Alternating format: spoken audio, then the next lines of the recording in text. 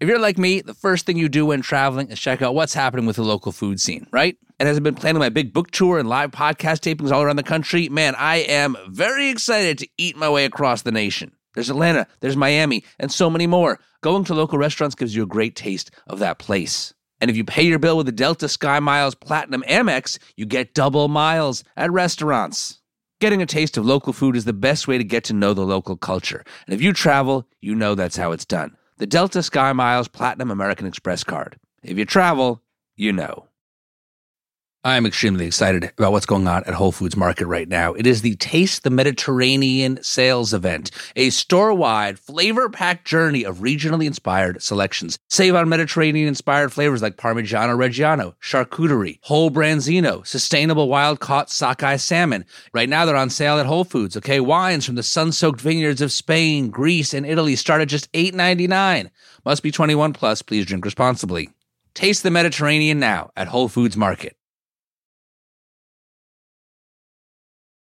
First, James, we're in your apartment here in Brooklyn. Like, just show me around. Some people have books on their bookshelves. Yeah. You have a couple of shelves that are packed with a range of cookbooks that cover a range of cuisines, but there's a lot of other things on the bookshelves that are not books. Yeah, I almost treat these as like my convenience store / like pantry. So what are some of these items on the shelf? Yeah, so there is like my instant noodle aisle where I just kind of have all different kinds of instant noodles. And on top of that, there is my snack aisle. This is not like art. This is actually, you're going to eat these. Yeah, but it's a little bit of both because I get pleasure of looking at grocery items. So, like, I go to grocery stores to, like, be happy. And, like, as my hobby, like, you know, shopaholics, like, window shop at, like, different stores on Fifth Avenue. I go to, like, Queens and go to, like, 5 different grocery stores and just walk around the aisle. That is, like, my hobby. So it's really hard to find friends who will do that with me. James, I will walk around a market with you anytime. Thank you. This is The Sporkful. It's not for foodies, it's for eaters. I'm Dan Pashman. Each week on our show, we obsess about food to learn more about people. On today's show, we're featuring 2 new cookbooks we're really excited about and the stories of the authors behind them. Later on, I'll talk with Adina Sussman about her new book, Shabbat. Adina spent years helping to write recipes for other people's best-selling cookbooks, including Chrissy Teigen's. Only recently did she start putting her own name on the cover. We'll hear what changed. But first, James Park, who's just put out his debut cookbook, which has more than 50 recipes, all of them using chili crisp. Now, if one person could pull that off and make it amazing, it's James. And when you hear his story, I think you'll understand why. I met James when he interned for The Sporkful years ago, but we kind of lost touch. Then, a little while back, I'm scrolling through Instagram, and I see this video about how to make a Korean corn cheese dip, and it looked so good. I was mesmerized by the cheese pull. How cheesy that is. Oh my God. So well. I shared the video. Then I watched it a second time, and I was like, wait a second. I know this guy. It was James. His Instagram handle is JamesyWorld, and he's created this really inviting, warm universe of food for his audience. His bookshelves, filled with snacks, treats, and ingredients from around the world, feel like an extension of that universe. Okay, so my friend from Korea, she like brought a bunch of like snacks from Korea that I just feel kind of like sad to open up and eat. So it's kind of like my treasure thing. You got some baked corn almond snacks? Yeah, and there's a garlic bread chocolate that you're supposed to air fry. What? I know. So this is a chocolate, but like it has a garlic bread flavor, but you're supposed to air fry it. Have you had that? No, because it's I don't know. So special. Like once I eat it, like it's gonna be gone, and like I don't want it to be gone at the same time. And I also want to point out my Ina Garten shrine. So here is a candle of her face that says, "How easy is that?" And you have this is a legit Ina Garten shrine. What is it about Ina Garten that you love so much? I know many people love her, but yeah, I mean, she just makes so many people happy, and that's kind of the same line of like what I want to do. Like Ina, James's approach to food is full of joy. But he had to go through a lot and travel very far to find that joy in the kitchen. He was born in Puhong, South Korea, an oceanside city in the southeastern part of the country. He lived with his family in a gated community for employees of the company his dad worked for. All the students at his school were the children of those employees. And it was a little strict in a way that everyone had to have a very short hair, just all the uniform, you have to follow the rules. And I am a very free spirit in a way that I felt like it was just really stressful to be in that kind of environment. I still got good grades and such, but I will never forget all this traumatic experience of being called out by my teachers because my glasses were too fashionable for a student. I got slapped by my home teacher because my hair was too long in front of the entire class. I feel so oppressed in a way. You described yourself as a free spirit at that time. Did that also play out at that young age with food? I think so, because my parents were both working, and one thing that I really wish I had is just memories of cooking with my mom or just seeing someone in the kitchen. I basically took care of myself. I didn't want to eat instant ramen every day, so I watched TV to follow the recipe. And there was a little coin box that my parents added, and I looked through it and see what I could get at the supermarket and just kind of figure out myself how to cook. Looking back, I think I was always very much interested in cooking appliances or watching other people eat, all of that. It sounds to me like that was the one time of the day where there were no rules. Yeah. Oh, yeah. I never. Is this a therapy session? Wait. Yeah. Yeah. I think it was my attempt of trying to recreate the type of a family environment that I wanted to be in. I think I always wish my mom were stay home mom, and just kind of sorry, I don't know why I'm getting emotional. Wow. Okay. Yeah, that's just intense stuff. Yeah, because there's really no one who would give me afternoon snack or make me food. And I remember I loved being sick when I was young, because that would be the time that my mom would come home early and make juke and actually see her in the kitchen to take care of me. And just hearing her clean the house and stuff like that, it made me so happy knowing that my mom was at home. But as James says, those days when his mom came home early were the exception. As a young teen, he felt lonely at home, and he continued to have a hard time in school, where he felt like he couldn't really be himself. Then he was offered an opportunity, a way to get out.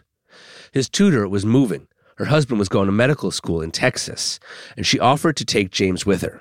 His parents would pay them. So my parents at the time thought, James hates being in school and stress. And my brother was really advocate of I think he'll be really great. It was a perfect situation because I just wanted to escape. So when James was 13, his parents agreed to let him move to America with this Korean couple that he knew, just to try it out. None of us, including myself, imagined that I would still be here. Right. This was never a long-term thing. Within a year after arriving in Texas, the tutor and her husband ended up having to move again, and they couldn't take James with them. But at that point, he didn't want to go back to Korea. His mom had a childhood friend living in Alabama. She ran a business hosting Korean high school students like James. So he moved there, where he was one of several kids living with her. She never came to my award ceremony or any of things that I participated. And I always felt so lonely at those kind of places, because those are made for parents to take pictures and all of that. But I just didn't have anyone who would show up for that. I think she didn't know what type of a person I was. So I wanted to get involved with like choir and like theater and all this extracurricular because that was kind of my way of somewhat pursuing my forever dream of becoming a K-pop idol. So in this environment, James felt like he had to get out again. This time, he asked for help from his teachers in Alabama. And my theater teacher basically posted, there's this Korean boy who needs home on Facebook. And the family that I stay, who unofficially adopted me, basically responded. And I moved in on Christmas Eve. And from then, I just kind of became a part of the family there. This new family wasn't Korean. They were white from the South. And they were very different from the other hosts James had lived with in America. He came up with nicknames for his host parents. He called the dad Lurch and the mom Princess. Joining this family required some adjustments. James had essentially been raising himself for so long. For instance, he was used to coming and going whenever he wanted, without telling anyone where he was going or when he'd be back. She had to sit me down, like, James, like, if you are a part of the family, you have to, like, act like one. And, like, I always felt like I have to look out for myself, so, like, I never had this mindset of like, I'm a part of their family. You know, I'm just on my own, but they're here to just host me. But she was the one who was like, you are a part of my family. I'm your mom. You're my son. You have to act accordingly. And that was kind of like my wake up call of like, wow, like she really is my mom and I have to act like that. That family bond showed up in the kitchen too, where Princess invited James to cook with her. She is the one who really, like, opened the door of, like, the joy of cooking. And she was the one who provided me the scene of, like, cooking together in the kitchen and, like, walking me through. And, like, she was the first person who, like, showed me how to make Caesar salad, how to make good roast chicken. Just a very good, like, American food that I wasn't exposed to, and good Southern food as well.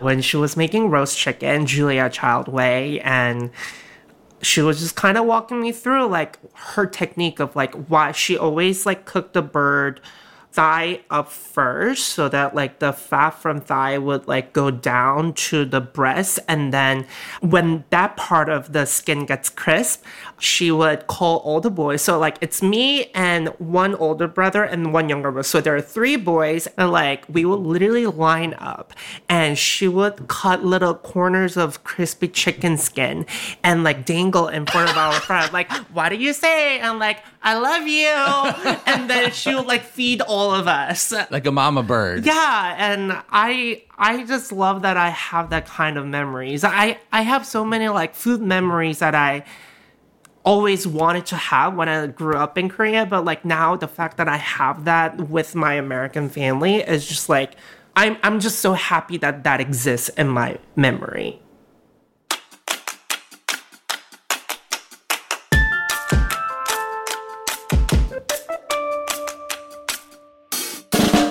James decided to stay in the U.S. for college, but he left Alabama for New York City. If Alabama had given him an education on American Southern food, New York gave him an education on world cuisines. He didn't have a kitchen his freshman year, so he sampled all the restaurants he could, including Korean places.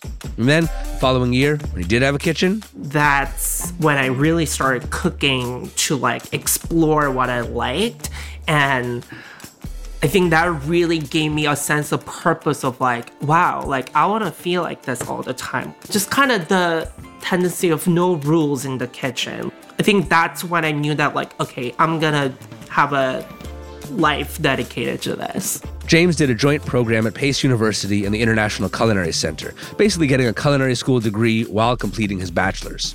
He had promised his Korean parents that he wouldn't become a chef. They were worried about his future if he cooked in restaurants. So he focused instead on food media. And in 2017, he interned at the food site Eater. In this world of reporters and writers and editors, he found his place on the social media team, telling stories through videos.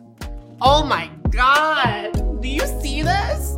I did not know that it was gonna come out this beautiful, but I am a proud dad of my adorable kimbap babies. Look at all the layers, colorful ingredients, and it's a perfect... I make recipe videos, I make just like food videos that make people happy.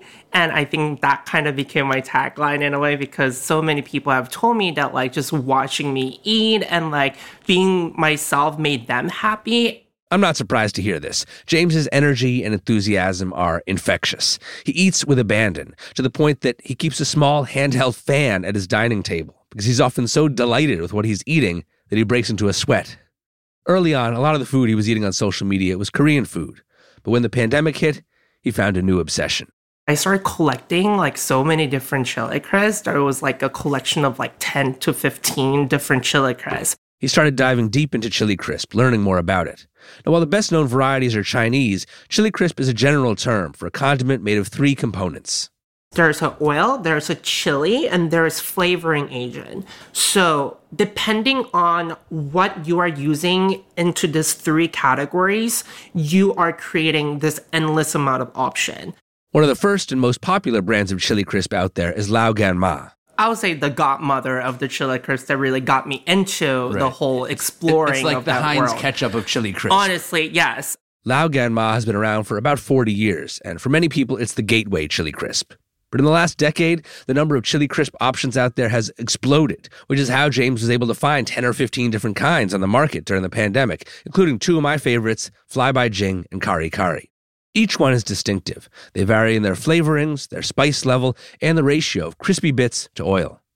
James quickly developed his own preferences. Most of the chili crisp oil is neutral oil, but nowadays, like even Trader Joe's version of chili crisp that is like not spicy, but more of a crisp, it's made with olive oil. But if you are using peanut oil versus mustard oil, like it's a different base, and the pepper flakes are also adding a different layer of like, are you using gochugaru? Are you using citron peppercorn? Are you using Aleppo pepper? There's so many pepper flakes that create a different blend. So it's like 70-30 of this and like, so much room to experiment. So that alone can be chili crisp. But the exciting part also comes into flavoring. So are you adding soy sauce? Are you not adding soy sauce? Are you adding MSG? Are you adding fried garlic? Are you adding fried shallot? So if you think of it, the formula of these 3 things, there are just infinite number of chili crisps that you can create depending on your liking. I sound like a nerd. Oh my God. James was getting in really deep. He was trying dozens of different chili crisps, and eventually he wrote a piece about chili crisp for Eater. A publisher saw it and approached him. Would he like to do a whole cookbook on chili crisp? At first, he felt a little uneasy with the idea. I always thought chili crisp was Chinese condiment. I thought all Chinese family had a version of that. They grew up with it. So that's why I partially felt like, as a Korean immigrant, it's not something that I could somewhat touch. But as I started learning more and more, there's a Moroccan chili crisp, there's a Filipino chili crisp. So many chefs and brands and companies are really infusing different kind of ingredients to create a new blend of flavor. And I think that's when I somewhat felt the confirmation that like I could make my version that really had the Koreanness, my preferred crispness. James signed the book deal, and now his book with more than 50 recipes using chili crisp is out. He has 3 different recipes for actual chili crisps in the book. There's everyday savory chili crisp, very nutty, and garlicky onion crunch. And he uses these in all the recipes, although he also tested each one with Lao Gan Ma. For me, I love the crisp, so my chili crisp doesn't have that much oil. It's super, super savory, and it also uses like Korean red pepper flakes, gochugaru, so like it's very optimal for like cooking Korean cuisine compared to lagama or fly by jing that may have more of a Chinese taste. People have right to shop around, just like how people can date around other people until they find the perfect match. And so are you committed to your chili crisp for life, James? I feel like you should taste it right now. But yes, I will be happy to taste it. But I'm not asking if it's the right chili crisp for me to marry. I'm asking if it's the right chili crisp for you to marry. I think so. So that's why I kind of stopped buying like so many different kinds. But I do buy it as a part of a research because I don't believe in one forever love. So I could try some. James loves his chili crisp recipes, but he tweaks them from time to time and uses others on occasion. And as he set out to work on his cookbook, in addition to coming up with a different type of chili crisp, he also wanted to use it in different ways. I don't like that chili crisp has become this afterthought. Everyone just kind of create it and put it at the end, which is a great way, but I can't write a book about make all this thing and finish with chili crisp, Like, I can't do that. That's not going to fill the whole book. Right. So that's when I started thinking of, like, what if I do this? Like, what if I use this as a main seasoning? What if I use this as a part of dessert? So James has recipes that use chili crisp at the beginning, so it gets cooked, which infuses its flavors into a dish differently than if you put it on the top at the end. Dishes like skillet-roasted chili crisp chicken and vegetables, or whipped ricotta toast with spicy tomato confit. And yes, he has chili crisp desserts. The condiment is already well known as a topping on vanilla soft serve, but James also does sesame-crusted gochugaru shortbread cookies and a spicy citrus pound cake, among others. When he hit on all these new and different uses for chili crisp, that's when I felt like I personally unlocked this, like, world of chili crisp that I didn't know that exists. And I'm not honestly sure that people will be happy to hear about it, but I think they're going to be happy. I want to, like, push the boundary of, like, have you thought about this? Like, have you thought about this? You want to break the rules. Exactly. That is me. I just want to break the rules. That's right. That's what I want to do. That Korean school couldn't contain you. Wow. Chili crisp couldn't contain you. I feel like I have tradition. to pay you for this therapy session because I see this all gave me even more reason of why I am writing this chili crisp book, because I'm here to break the rules of what chili crisp can do. And I feel like I am the person who will always break the rules.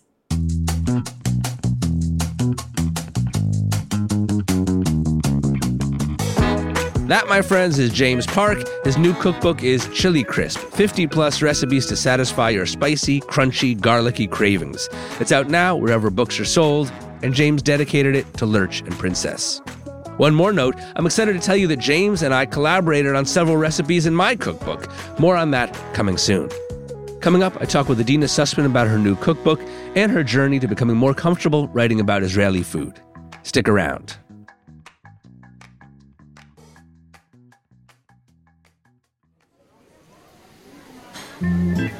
And now, a delicious word from our sponsors.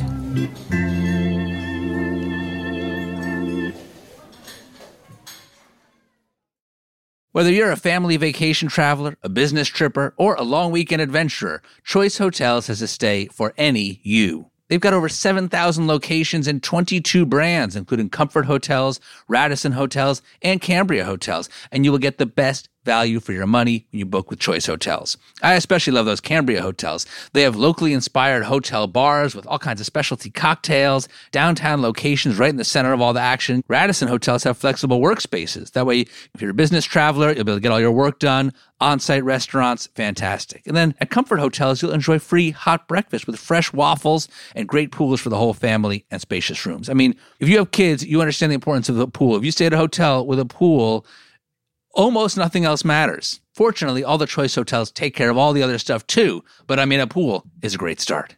Whatever kind of vacation you're going on, whatever kind of travel you're doing, Choice Hotels has a stay for any you. Book direct at choicehotels.com, where travels come true. Recently, I went into my closet to try to get a collared shirt out, and it occurred to me that I don't think I have bought a new collared shirt in 5 years. I mean, every shirt in there was either really old, or it had some kind of perma-stain situation, or it probably never fit right in the first place. I got to freshen up a little bit here. It's time for something new, right? And spring is coming. Now is the time if you've been looking to refresh your wardrobe, home, or skincare and beauty routines this season. Because, Walmart has genuinely surprising style finds that don't break the bank. This spring, there's only one destination for the latest fashion, home, and beauty inspired by real life. Walmart. I freshened up my wardrobe. I got some nice dress shirts, a couple light hoodies. You need light hoodies for the springtime. Very useful, very comfortable. Discover surprisingly stylish new season favorites at Walmart now, or shop it all on the Walmart app. Go to walmart.com/nowtrending. That's walmart.com/nowtrending. Now trending, your style at Walmart. It's been chilly here in the Northeast lately, and we have been on a big grilled cheese dipped into tomato sauce kick here in the Pashman household. And I've been making the grilled cheese with Hero sliced bread. The kids like the Hero classic white bread. I like the Hero seeded bread. It's fluffy, the crust is just right, and I like that the slices are sliced just a little bit thicker than a lot of other sliced breads. You griddle it in butter, you add some cheese, you dip it in the soup. Phenomenal. And all the Hero breads are low in net carbs and they're high in fiber. All these Hero breads are delicious and flavorful. They'll give you that soft, fluffy experience you love when enjoying a refreshing BLT, savory breakfast burrito, or mouthwatering cheeseburger. So whether you're making homemade grilled cheese, BLT, maybe a tuna melt sounds nice on some Hero seeded bread. I'll bet that would be really good. Maybe you're doing sliders and the Hawaiian rolls. Whatever it is, Hero has the bread for you. Don't give up being a breadhead. And Hero Bread is offering 10% off your order. Go to hero.co and use code SPORKFUL at checkout. That's code SPORKFUL at hero.co. I just got a very wonderful shipment of goodies from the folks at Reese's. And let me tell you something. These people remain the absolute worldwide leaders in bringing together chocolate and peanut butter. Of course, we know that peanut butter cups remain transcendent. But have you tried the Reese's Sticks? They're wafers with peanut butter in between each wafer, all coated in chocolate. I mean, the combination of sweet chocolate and salty peanut butter just brings people joy, and the folks at Reese's do it better than anyone. So shop Reese's Peanut Butter Cups now at a store near you, found wherever candy is sold. Welcome back to The Sporkful. I'm Dan Pashman, and if you'd like a chance to win either one of the two cookbooks that we are featuring in this week's episode, here's your chance. All you gotta do is sign up for our newsletter, which I think is kind of its own gift. We just email you once a week, tell you what everyone who works on The Sporkful is eating and reading, tell you about that week's episode. It's delicious, it's fun, you're gonna like it, and you'll be entered to win each of these two cookbooks, James Parks and Adina Sussman's.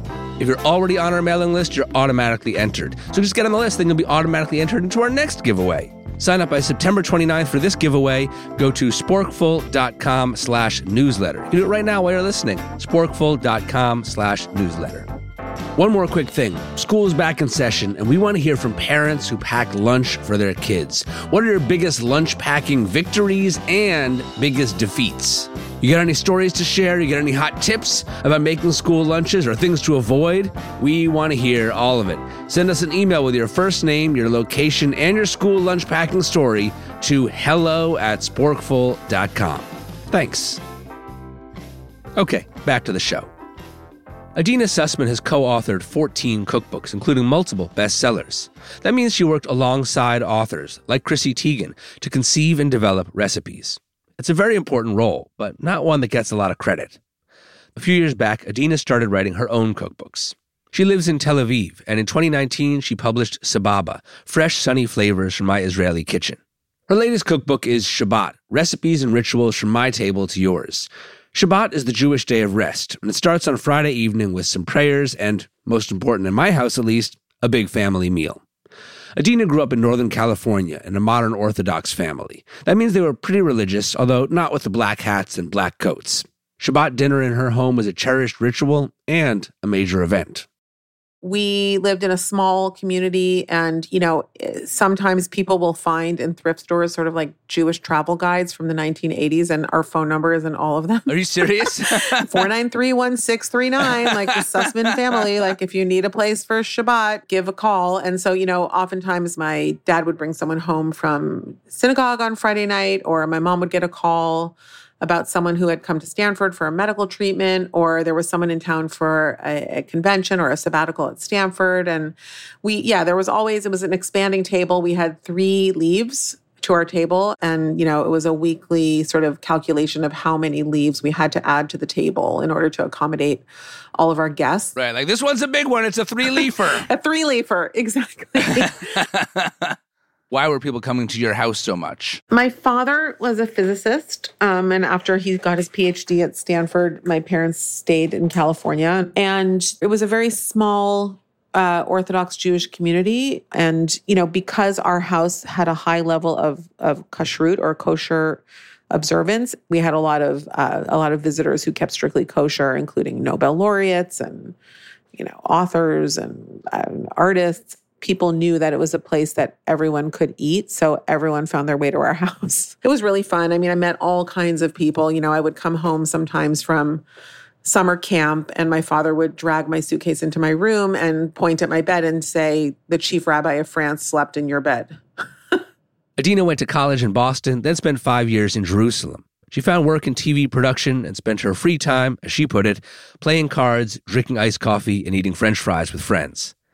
In 2000, she moved to New York and got a job as a copywriter for Gourmet magazine, right at the time when food media was on the rise. She decided this was the field for her. The lexicon of food and food people and food world was just a place that I always felt really at home. And I like the idea of sort of shared values and interests over something that we were all passionate about that could take me all over the world and traveling. I think also just suits my creative but non-linear personality. And also, like, I do consider myself creative and artistic, but food is my only medium. Like, I'm a horrible drawer, painter, sculptor. Like, right, you're not a polymath. You're a one medium artist. I can't do felting. I can barely put an origami together. Like, I can't do a lot. Soon, Adina started developing recipes for magazines, and she got into the world of cookbooks as a co-author. And I really liked the collaborative process of, being someone else's conduit to help their recipe sort of dreams, hopes and dreams come true. The idea that I could help other people and make a good living at the same time was really something that appealed to me and excited to me. And I got to the point where, recipe developing for other people was really something that I didn't envision a career beyond that. During this time, Adina was also visiting Israel a lot and writing stories about the Israeli food scene for magazines and newspapers.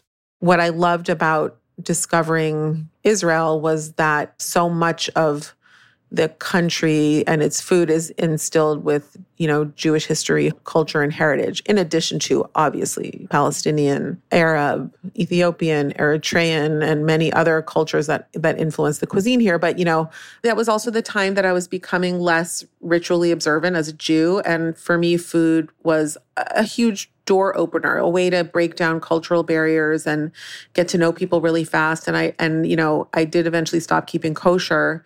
Well, it's interesting that you say, that you're diving deeper into food seemed to happen around the same time that you moved away from religious observance. Yeah. Because I think, and this is probably true with other groups, this is how I think about sort of Jewish identity. To me, it's like there's sort of two parts. There's like the religious part and then there's the cultural part. You can be like not at all religious, but still be very culturally Jewish. Yeah. It makes sense to me that maybe while moving away from the religious part, you would gravitate to the cultural part because you don't want to lose your connection to it entirely. Yeah, I know. I never rebelled against the way I was raised. Actually was a very positive experience for me, and it wasn't imbued with any extremism or, any of the isms that I find distasteful often with people who are fundamentalist in any way. My family around me is still observant, keeps Shabbat, keeps kosher, and, I took a lot from that. So you're humming along. Your career is growing. You're writing cookbooks for other people. You're doing occasional articles and recipes on your own. And things all seem to be going well. You weren't necessarily looking for a new path, and yet it seems you found one. Yeah.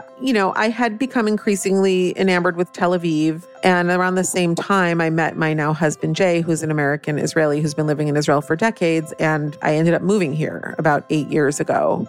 And at the time, my main work was, I was still co-authoring books and I was working with Chrissy Teigen. And I was really enjoying that path and that collaboration. Through my work with Chrissy, I had gained more of a public following on social media. And I decided to really test that and really just post about my life in the market and my life, immersing myself in Israeli food and to see whether that would be of interest to people. People loved seeing the market through my eyes every day, loved when I talked to the vendors, loved when I went to cook with someone in their home, loved when I took a road trip to a winery or an olive oil press, or just all the different things that I get to do living in such a small and culturally and culinarily dynamic place. And I did realize that I had a lot to share and that I might be able to do it in a unique way. Adina pitched her cookbook based on her life in Israel, shopping in the market, or shuk. But while writing the book, she struggled to figure out exactly what she wanted to say. It was definitely a challenging moment, personal moment for me, because once I sold the book, I did have to stop myself and say, okay, like there are incredible people already in this space. We have Yotam Ottolenghi and Michael Solomonov and Einat Admoni and Alon Shaya and many other people who were writing Israeli cookbooks or Israeli influenced cookbooks. What did I have to say that was new? What was I going to bring that was going to deepen or advance this conversation? And so I had to really dig deep and realize that going personal and telling my personal story and sharing my own journey through the shuk was the way to go. And also that all of those amazing chefs were people with Israeli heritage, but that were living in the United States. And I'm actually 100% American and was living in Israel. So I had like a different perspective, and it was sort of flipping the script a little bit. So of being sort of a culinary and insider, outsider in a culture, and like that can actually be an advantage as long as you don't deign to be more of an expert than the locals. As I said to Adina, that can be a challenge in Israel. Israelis aren't alone in this, but they have very strong opinions about how every single food is supposed to be made. My running joke when we were in Israel last summer was that the one thing you'll never hear an Israeli say is, "Oh, that's interesting. I don't know much about that." Oh my gosh. That is so true. My way into Israeli kitchens is by playing dumb and just, I defer to the home cook and I let them tell me exactly how it is that they think it should be made. And then if I want to make adjustments, it's shocking to some Israeli home cooks to learn that there might be ways that they could improve upon their recipes. Adina forged ahead, sharing her experience of Israeli food in her first solo cookbook, Sababa. It was named a Best New Cookbook of Fall 2019 by the New York Times, Bon Appetit, and many others. Adina was able to give her audience a taste of modern Tel Aviv, which is a rapidly evolving city. There are more cranes in Tel Aviv, like per capita, I think, than like in many cities in the world right now. There's just so much building going on, so much development. So many people want to live in this part of Israel. There's luxury hotels and tons of beautiful apartment buildings, but there's also still that crumbling feeling, which I love so much. There are Eritrean and Sudanese asylum seekers who have made their home in Tel Aviv. It's a very multicultural place. Yeah, and Tel Aviv's on the Mediterranean, so it's a beach city. In some ways, it kind of resembles like Spain or the south of France.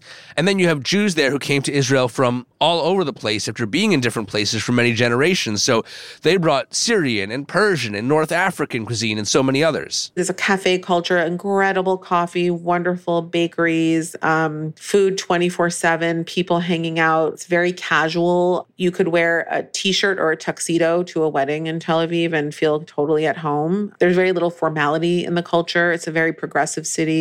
Adina says you can drive 45 minutes from Tel Aviv and be in an ultra-Orthodox town, a transition she says can make your head spin. But Tel Aviv is where she feels at home. And even there, where people tend to be less religious, Shabbat is an integral part of the culture. So it fits with her own approach to her Jewish identity. Shabbat is the weekend. Shabbat is a weekly national holiday. It's the time that the country takes a collective sigh of relief and kind of relaxes. And people are pretty strict about not using their phone for work purposes. I actually sort of had to adjust my New York personality to my Tel Aviv personality when I first moved here. I just took a while for me to even just stop writing emails or sending messages, not even if I expected people to respond on Shabbat. Adina's latest cookbook embraces this culture of Shabbat, while bringing in recipes and stories of the Shabbat that she grew up with. There are stews and kugels, the more Eastern European dishes she ate on Shabbat as a kid, and ones that reflect how she celebrates Shabbat now, with Middle Eastern-influenced dips, snacks, and cocktails. Not surprisingly, an ingredient that gets a starring role is sesame in all of its forms, halva, tahini, all kinds of things. I love sesame. I love savory sesame dishes. I love sesame desserts. Tell me about this sesame pavlova challah bread.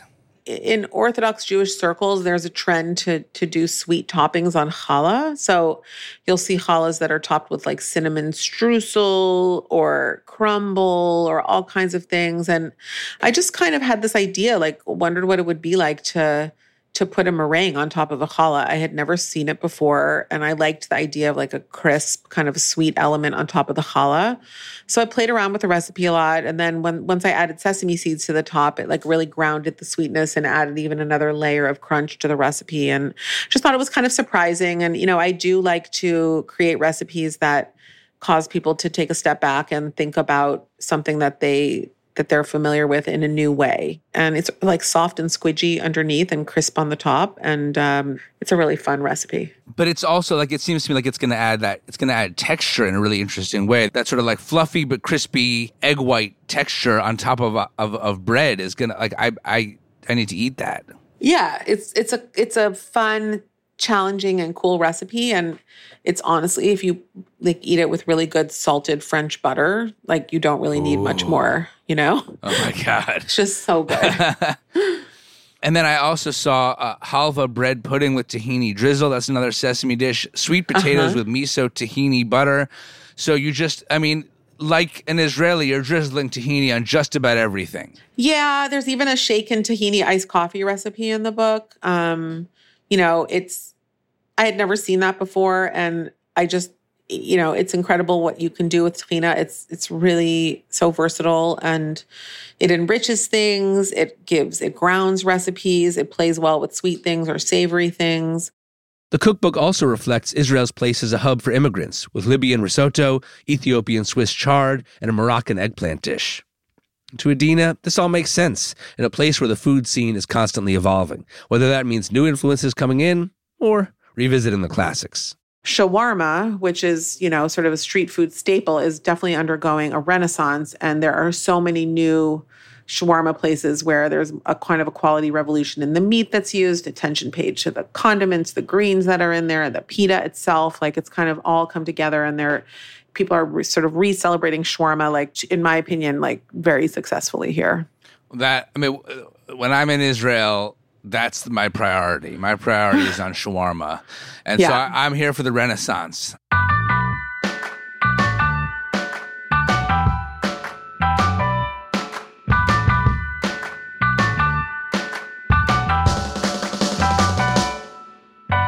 That's Adina Sussman. Her cookbook is Shabbat, Recipes and Rituals from My Table to Yours. It's available now wherever books are sold. And if you want to win Adina's book or James Park's book, you got to be on our mailing list. If you're already on our list, then you're already entered into this and all of our giveaways. Sign up by September 29th for this one. Go to sporkful.com/newsletter. Next week on the show, French colonialism helped spread France's culinary influence across the globe. So what does it mean for food to be considered French? And how do people in those colonized countries feel about the French influence on their cuisine today? We try to answer those questions with the stories of two dishes, banh mi and couscous. That's next week. In the meantime, check out last week's show about the invention of a brand new kind of apple, the Cosmic Crisp. This show is produced by me, along with senior producer Emma Morgenstern and producer Andres O'Hara. Editing by Nora Ritchie. Our engineer is Jared O'Connell. Music help from Black Label Music. The Sporkful is a production of Stitcher Studios. Our executive producers are Colin Anderson and Nora Ritchie. Until next time, I'm Dan Pashman. And I'm Amado from Portland, Oregon, reminding you to eat more, eat better, and eat more better.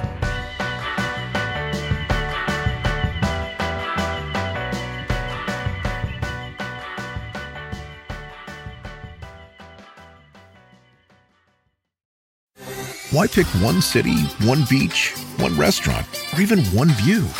With Celebrity Cruises, you can have it all. Explore the best of Europe, the Caribbean, and Alaska with the best premium cruise line. And now get 75% off your second guest, plus bonus savings on select dates with Celebrity Cruises semi-annual sale. Visit Celebrity.com, call 1-800-CELEBRITY, or contact your travel advisor. Offer applies to non-refundable fares and select sailing. Savings vary by stateroom category. Other terms apply. Visit Celebrity.com for details. Ships Registry, Malta.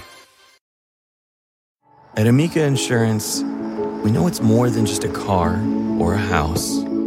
It's the four wheels that get you where you're going and the four walls that welcome you home. When you combine auto and home insurance with Amica, we'll help protect it all. And the more you cover, the more you can save. Amica. Empathy is our best policy.